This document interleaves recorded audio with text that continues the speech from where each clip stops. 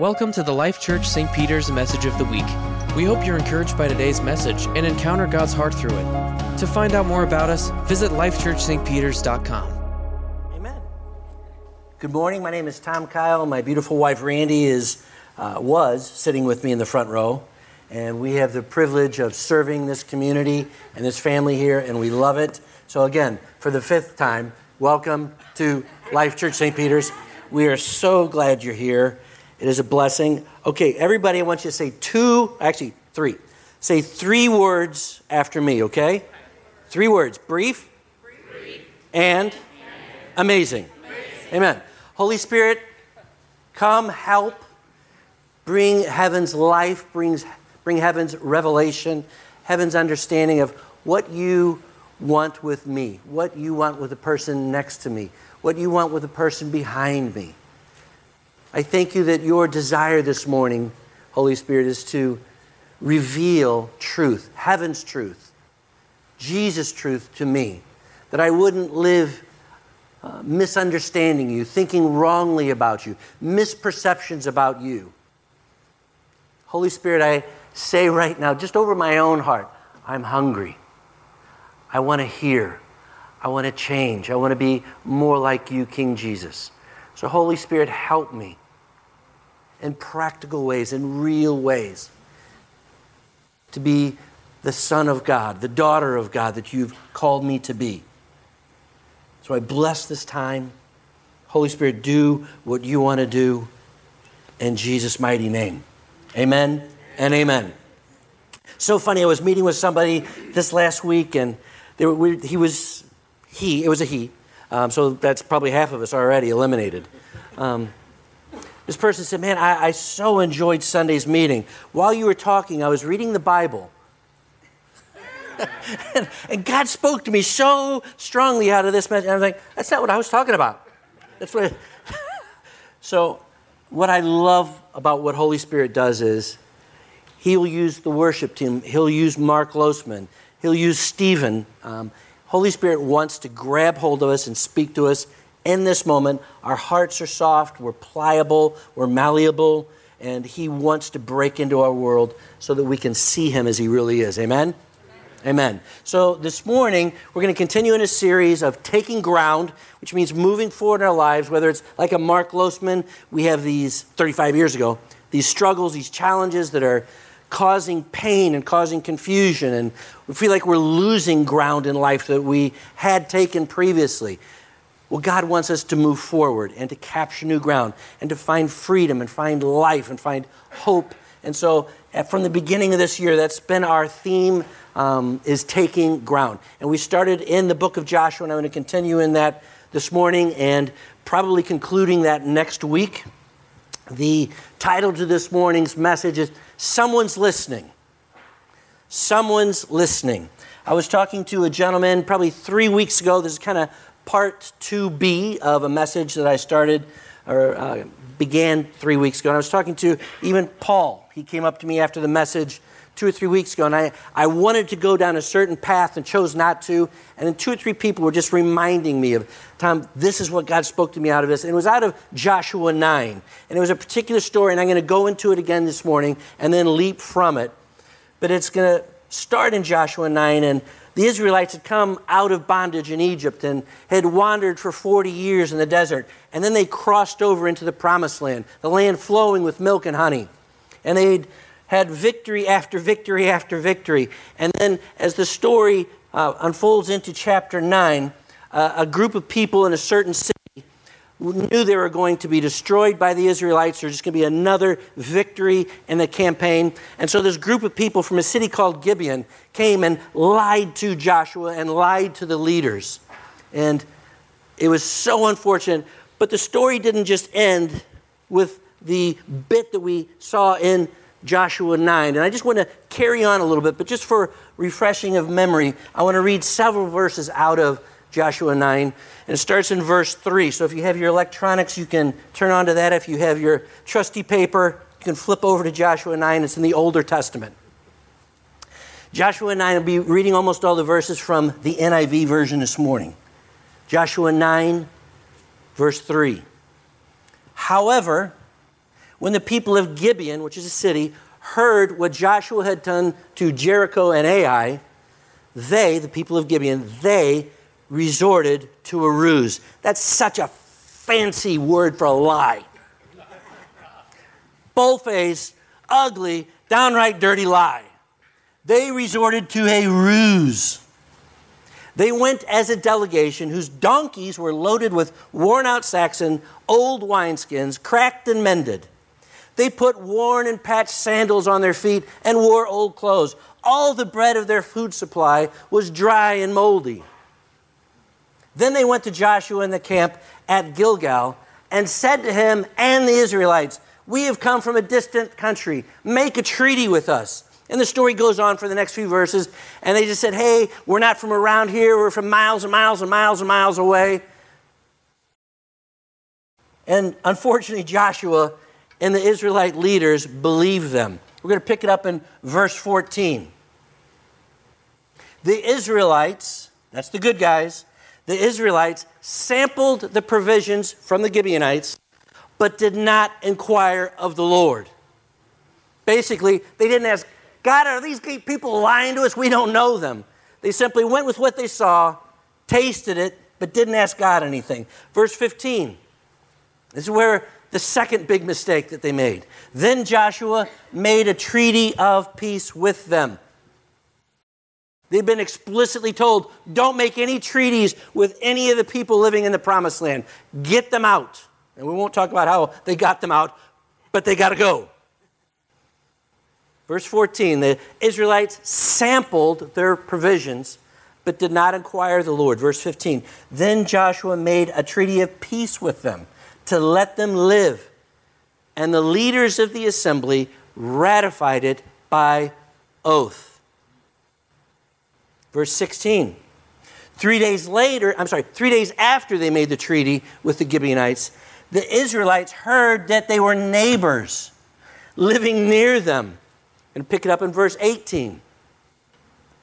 But the Israelites did not attack them because the leaders of the assembly had sworn an oath to them by the Lord. Why didn't they attack them? Because the leaders of the assembly, the Jewish people, had sworn an oath to them by the Lord, the God of Israel.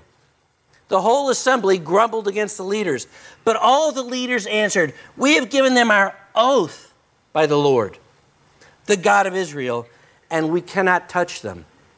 So this is what we will do to them. We will let them live, so that God's wrath..." Why were we going to let them live? Why were the Israelites going to allow this lie by the Gibeonites to stand? So that God's wrath will not fall on us for breaking the oath we swore to them. Joshua and the leaders knew that the words they had spoken, this promise, this oath to the Lord, meant something to God.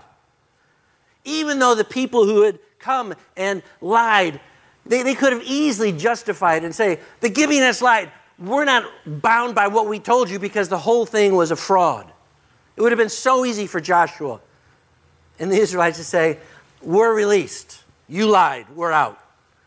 Any good lawyer in the United States would get that agreement thrown out in court. You're not bound by it. But what I love about Joshua and the leaders is that they were spiritual people who understood spiritual principles and spiritual things. Because Joshua and the leaders understood this. Even though your words don't need integrity, our words have integrity. And God heard what we said. And we are honorable people serving an honorable God. Our words are powerful. That would be one or two takeaways this morning, is how powerful our words are that come out of our mouths. The Lord is listening and takes our words probably more serious than what we think and what we believe. When he hears what we say, heaven is listening. Joshua can't go back on what he said out of reverence and a healthy honoring and respect for the Lord. He had said something. He'd made promises. The words came out of his mouth. Even if he felt like, I've been betrayed, somebody stuck it to me, they weren't honest in integrity. Joshua understood, I said something. I spoke, and heaven heard it. Oh my gosh, I read this story out of Joshua 9, and it's Joshua and leaders' grasp of spiritual things. It's so easy. Anybody ever justify yourself? Hey, I made that decision because of this, but then somebody else changed it. And I justify myself. And I say, I'm free in Jesus' name. But to understand, my words have power. My words have effect.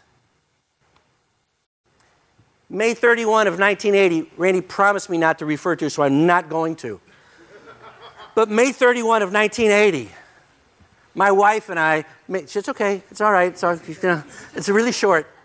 We made a vow, May 31 of 1980, to love one another, to give the best of our life to one another, forsaking all others. Only this. Sorry.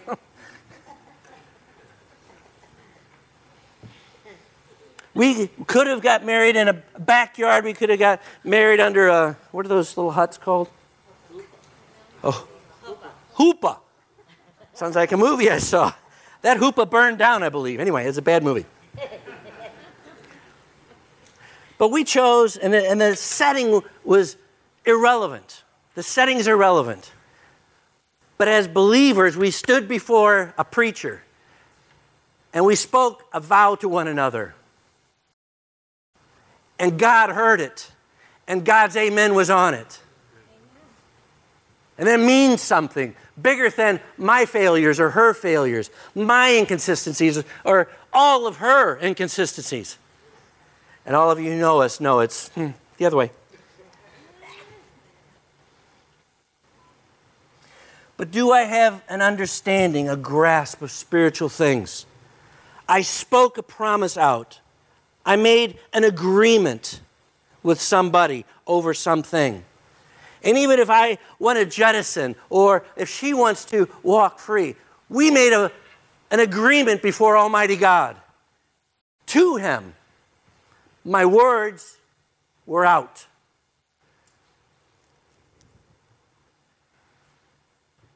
How do I understand the power of my words?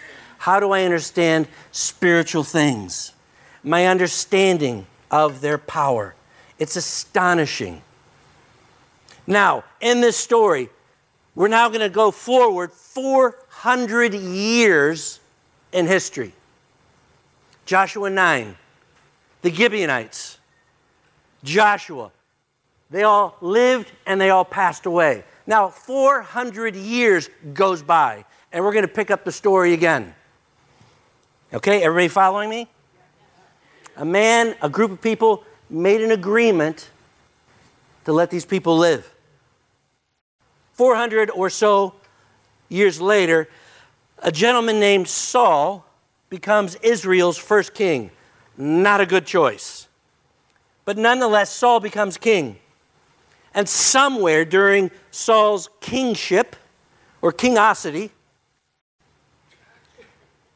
Saul understands that these are Canaanites living amongst the Israelite people. And he gets it in his mind, I'm going to do God a favor, and I'm going to start killing some Gibeonites. It's 400 years later. All those people, the original agreement, they're gone, dead, history. It's at least 4, if not 5 generations before. Then King Saul dies, along with his son Jonathan. And this amazing young man named David becomes king. Where Saul was the people's choice, David is now God's choice. And David becomes king over Israel, and blessing starts happening. Amazing, wonderful things start happening under King David. We're going to pick up the story 400 some years later now with King David. 2 Samuel 21.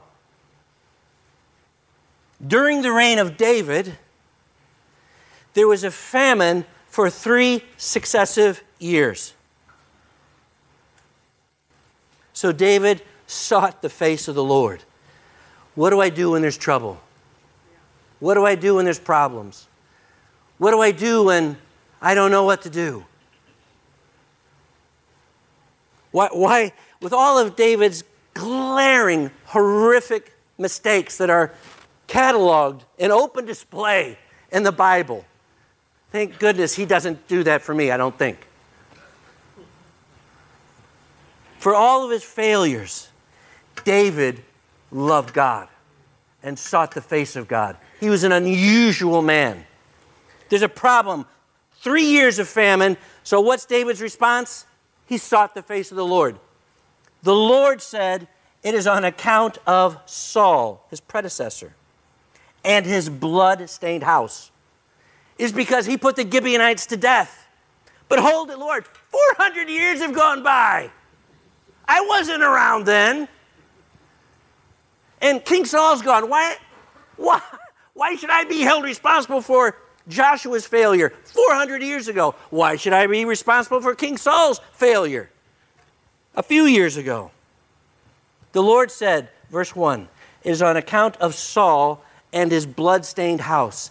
It is because he put the Gibeonites to death. So the king, David, and this is where it gets a little tough, but that's okay. We're going to march right through it. The king summoned the Gibeonites and spoke to them. Now, the Gibeonites were not a part of Israel, but were survivors of the Amorites. The Israelites had sworn to spare them. But Saul, in his zeal for Israel and Judah, doesn't say his zeal for God, but Saul, in his zeal for Israel and Judah, had tried to annihilate them, the Gibeonites. So King David, verse 3, King David asked the Gibeonites, what shall I do for you? Shall I make atonement so that you will bless the Lord's inheritance?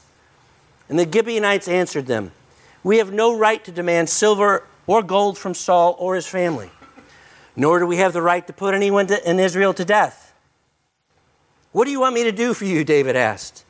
And they asked the king, as for the man who destroyed us, King Saul, and plotted against us so that we have been decimated and have no place anywhere in Israel, let 7 of his male descendants be given to us to be killed, and their bodies exposed before the Lord at Gibeah of Saul, the Lord's chosen one. So King David said, I will give them to you. I find it interesting. The Gibeonites first said, we don't want money or anything. We don't want anybody killed. And then David says, well, what do you want? Well, we want them killed. Aren't you glad that we are under the Lord's mercy and not people's? Verse 1 again. During the reign of David, there was a famine for 3 successive years. So David sought the face of the Lord. And the Lord said, it is on account of Saul and his blood-stained house. It is because he put the Gibeonites to death. You've got to be kidding me. Lord, that was 400 years ago. I had nothing to do with that. It's not my fault. Why do we have a drought? It's not. I wasn't king then. It was Saul. He's the baddie. Some 400 years before, a city full of people lied. Flat out lied. But a godly man gave his word to somebody, a group of people who didn't deserve it. He made a promise. He made an oath.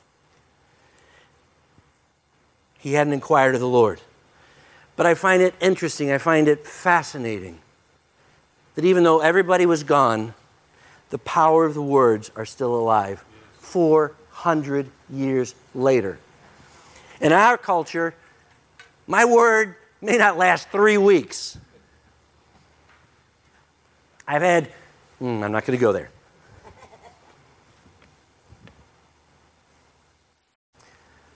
What I say makes a difference. The words that come out of my lungs, out of my vocal cords, my words have power. They're effective. And I may not value them. You may not value my words, but the Lord hears my words. And the Lord's ready to act on my words, even if I'm not. And do I have a grid for that? Do I have an understanding for that? It's the power of words. There's a 3 years of drought. What's the problem? Is there a problem? Yes, son, there's a problem. Innocent people have died because somebody made a promise it would never happen to you. And I find it interesting, in Psalm 15, 1 through 5, King David wrote a psalm that's recorded in the Bible. Psalm 15, 1 through 5. And this is written 400 years after the Gibeonites. And David wrote this psalm that's recorded in the Word of God. Lord, who may dwell in your sacred tent? Who may live on your holy mountain? The one whose walk is blameless, who does what is righteous, who speaks the truth from their heart, whose tongue utters no slander, who does no wrong to a neighbor and casts no slur on others, who despises a vile person but honors those who fear the Lord, who keeps an oath even when it hurts and does not change his mind, who lends money to the poor without interest. That's un-American. It is kingdom. Who does not accept a bribe against the innocent. Whoever does these things will never be shaken. I love King David for his integrity of heart, for his love for Jesus. To his pain, David obeyed God. To his pain.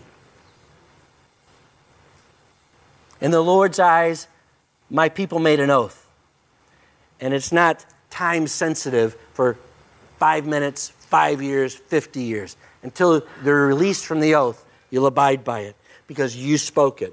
And it's funny, that wasn't God's promise, it was a man's promise. A man ensnared himself with his own words. And God said, I heard it, let's back it up. Because you're made in my image, in my likeness. Proverbs 18:21. It gets better, okay? Proverbs 18:21. The tongue has the power of life and death. And those who love it will eat its fruit. The power of my words, the power of your words, the power of what comes out of your mouth in front of your husband, in front of your children, in front of those people that you work with, in front of your neighbors. The words that come out of my mouth have power. And even if I didn't mean it, God heard it. And as I'm made in the image and likeness of God, my words have effect. Mark 11:22. This is Jesus speaking. Red letters. Have faith in God, Jesus answered. He'd been asked a question, obviously. Truly, I tell you, if anyone says to this mountain, go throw yourself into the sea, and does not doubt in their heart, but believes what they say will happen, it will be done for them. Why? Because God's going to back it up. Power in words. Therefore, I tell you, whatever you ask for in prayer, believe that you have received it, and it will be yours. Here's a crazy thought. Wouldn't it be weird if Jesus actually meant what he said? Wouldn't it be weird? I know he said it, but what if he actually meant it? That's crazy talk. Wouldn't it be weird if Jesus wasn't kidding and he actually meant that? See, the thing is, Genesis 1:26 and 27. Why are our words so important? Then God said, let us make mankind in our image and in our likeness, so that they may rule over the fish in the sea and the birds in the sky, over the livestock and over all the wild animals, and over all the creatures that move along the ground. So God created mankind in his own image. In the image of God, he created them. Male and female, he created them. We uniquely, amongst all the creatures on the face of the earth, we're made like him. And when we speak, something supernatural happens. There's life and death in the power of the tongue. And now, I'm filled with the Spirit of God. If you're born again and you're made in his image and you've given your life to Jesus, the Holy Spirit comes on the inside And the Bible says the same Spirit that raised Jesus from the dead dwells in you. What if the Bible was true? What if it actually was true? Joshua and David actually believed God. And they understood that words mean something. And I was taught, and I'm going to move to a close in just a second. Many people in this room have a certain church background, a teaching background. You have a bent to disposition, what you grew up on. Like in the South, you get used to bacon and biscuits and gravy and grits and all kinds of heart-healthy food. And you're just raised on country cooking. My mom could cook. But other people didn't have the benefit of my mother, so you're raised on nasty foods. But there's a lot of people in this room who were raised on an understanding of the power of the tongue and its potency, its power. My background was not such. My background was very, very different. And I don't despise it. I don't bemoan it. I would just say the first 25 years of my life, I didn't come from that background where it's all about the power of what you say. But as I've been able to bless, to live and have lungs still filled with the oxygen earth provides, to understand and grow in the power of the spoken word from mankind. Jesus spoke to all kinds of people. And he saved his challenging words for the religious hypocrites, the Pharisees of the day. But for sinful people, he was ridiculously gracious. To Zacchaeus, a lion-cheating tax collector, to women of the night, Jesus was kind and he was honorable and he was gracious in his words. Do I understand? Do we understand? Do you understand in those relationships that we are in the power of the words that I speak? When my wife and I, we like to do, when we can, premarital counseling with people. And we talk about not using swear words in marriage, cuss words, bad words, just the danger of that. No cuss words in your marriage. That's what we tell young couples. No cuss words. You want me to give you a couple? Divorce. Don't ever use that word in your marriage. Don't threaten it. I want to leave. Don't ever use those kind of words. They're cuss words. They're destructive. How you speak to your kids, it shapes them, it molds them. I won't go into some of the more horrific things, even in my life. The power of words that shape people, that bring life or they bring death. The power made in the image of God of what I say and what happens as a result of me saying it. Okay, Tom, what do I do with this? There's no Gibeonites. I haven't killed any of them that I know of. If there's Gibeonites, we'll be nice to them. Where are they? Great, but how? What do I do with this? The first thing, and I may finish with this, is ask God to help me and you understand the power of my words. The potency of saying words and the results from that. Now, typically, when I've heard messages like this, it kind of focuses on the negative. But I just for a few minutes just want to focus on what if I understood the power of words to the benefit, to the positive, that brings life, that brings hope, that brings healing, that brings courage. If the negative is so powerful, how much more would the power of the positive be? If the negative is so effective, what if it was to the positive? How much more powerful? Great, but how? Say what Jesus says. Understand the Word of God. The Bible is the final verdict on God's heartbeat. And if the Bible says it, I can go to the bank on it. Ephesians 6, verse 10 through 12. Ephesians 6. Finally, when? Finally, be strong in the Lord and His mighty power. Put on the full armor of God so that you can take your stand against the devil's schemes. For our struggle is not against flesh and blood, but against the rulers, against the authorities, against the powers of this dark world, and against the spiritual forces of evil in the heavenly realms. Can I just say this? Great, what do I do? Understand, you're not my problem. People aren't my problem. People of other political persuasions are not my problem. People of different skin color, they're not my problem. My problem, the Bible says, is against spiritual powers and authorities. That's my problem. So I don't have to attack you, or even if you disagree with me, you know you're wrong.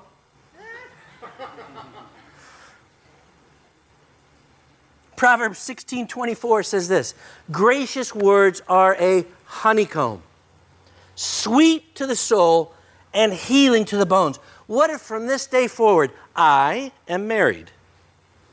So, from this day forward, what if I took it as my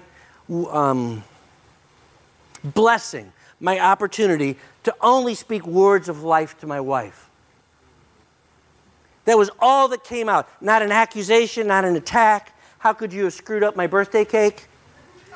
It never came out of my mouth. I said, thank you for my flat birthday cake. Thank you that you made the birthday cake you wanted for my birthday instead of mine. Oh, that's not true. She made my favorite birthday cake and it turned out perfect. I have pictures.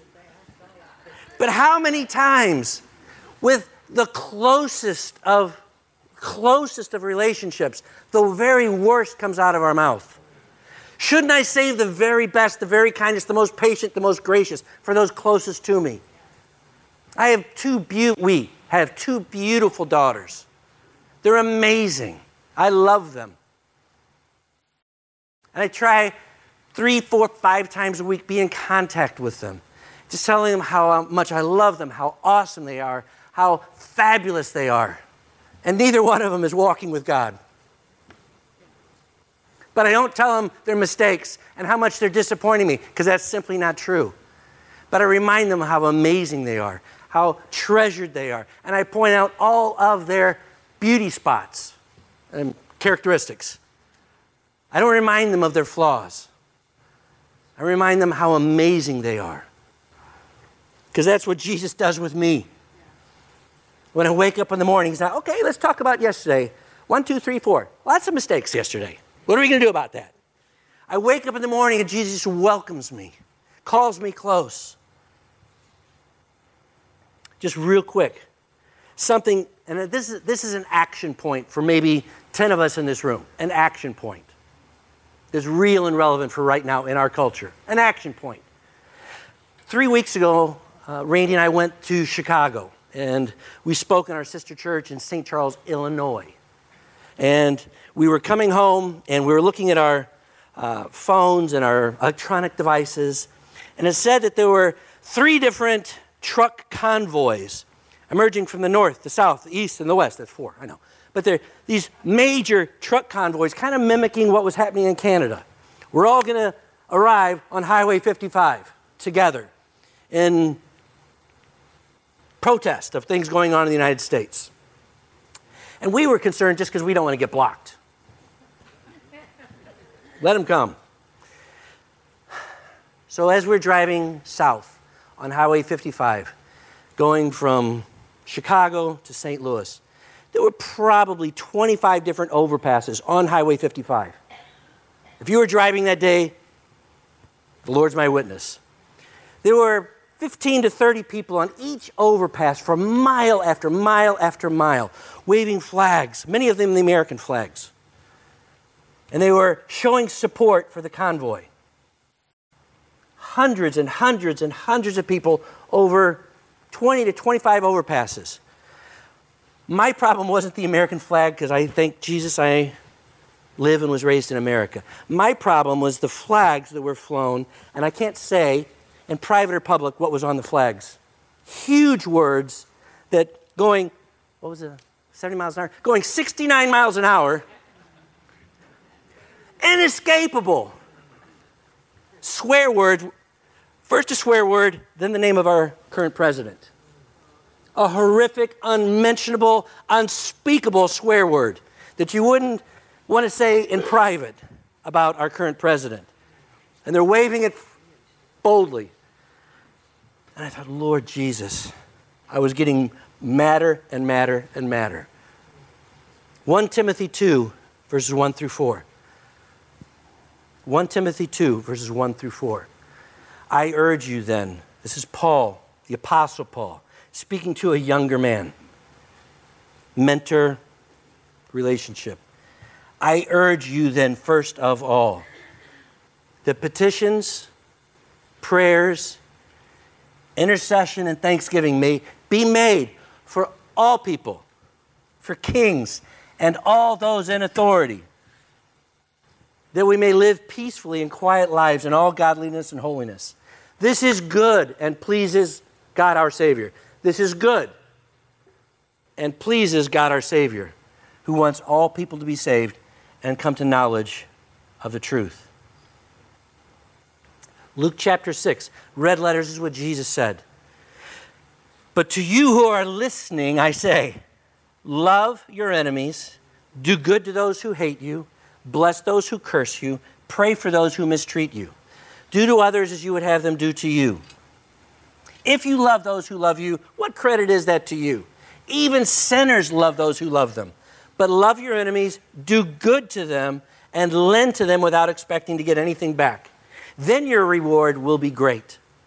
And you will be children of the Most High, because He is kind. He is kind. He is kind to the ungrateful and the wicked. That's Jesus. Be merciful, just as your Father is merciful. Do not judge, and you will not be judged. Do not condemn, and you will not be condemned. Forgive, and you will be forgiven. My challenge is this. I'm old enough now, I've seen I don't know how many presidencies. Probably half of them I voted for, half of them I didn't vote for. But one thing I've learned about this, speak well of everyone. Bless and don't curse. I don't have to agree with their political stance. I don't have to agree with anything about them. That's not what the Bible says I'm supposed to do. Let godliness come out of my mouth. Words of life come out of my mouth. If I don't like my current president or presidents before, and I'm in love with my current one, I pray for my leaders with godliness on my lips. Let words of life come out of my mouth. And like I said, I've been around enough presidents. No, I'm sorry. I've lived long enough through so many different presidencies. It really bothered me what people said about a number of the presidents that I voted for. It really bothered me when I heard them maligning the president that I voted for. It so irritated me. Why can't you support him? Why can't you pray for him? And it really annoys me when I hear so many Christians berating, saying horrific, ugly things about presidents that they didn't vote for. You can't have it both ways. Here's my point. We'll be known as children of heaven and givers of life. My words are effective. My words have power. And what are my children learning from me? How I speak. I don't have to agree with every president, and I assure you, I don't. But as a child of God, let sweetness come from my soul. Let kindness come from my soul. Pray for my leaders. Doesn't say if you like them or voted for them. Pray for all of them. And I believe this. As believers act like children of God, there will be blessing come on the house of God. Blessing will come on the family as I speak well of those people who irritate me and pray for them. Does that make sense? I don't know, just a thought. Father, thank you. I thank you, Lord, that in all my transgressions, all my mistakes, all my failings in my life of knowing you for 45 years, I thank you that you speak well of me to all of heaven. You speak well of me before all the angels of heaven because I'm your child and I'm made in your image. Father, help us as people, as sons and daughters of the Most High, to be like Jesus. He never attacked the Romans. He never attacked ugly groups that were against the Bible. But Lord, you blessed them, you healed them, you helped them. Father, help us to be different, to walk as children of the light. Whether I agree with people, whether they agree with me, it's irrelevant. let life and life-giving words come out of my mouth, because words have power, and you're listening to what comes out of my mouth. You're listening. Father, help me to be like Jesus, to be an emissary of light and life. Help me, Jesus. Help us as a family to love our enemies, to love those people that we love, to speak into our relationships life, into our marriages life, and with our children life, even when they disappoint us and they're not doing what we want. Father, help me to accentuate life, not their failings, not the disappointments. Start with me, Lord. Help me. Help me and help us. I speak blessing over this church family, that we would go forward and look and smell and sound just like you, Jesus. Just like you. Bless us as we go forward, Father, that we would take ground because your Spirit is with us, enabling and equipping us in Jesus' name. Amen. Thanks for checking out the Life Church St. Peter's Message of the Week. For more podcasts and additional information, visit us at lifechurchstpeters.com.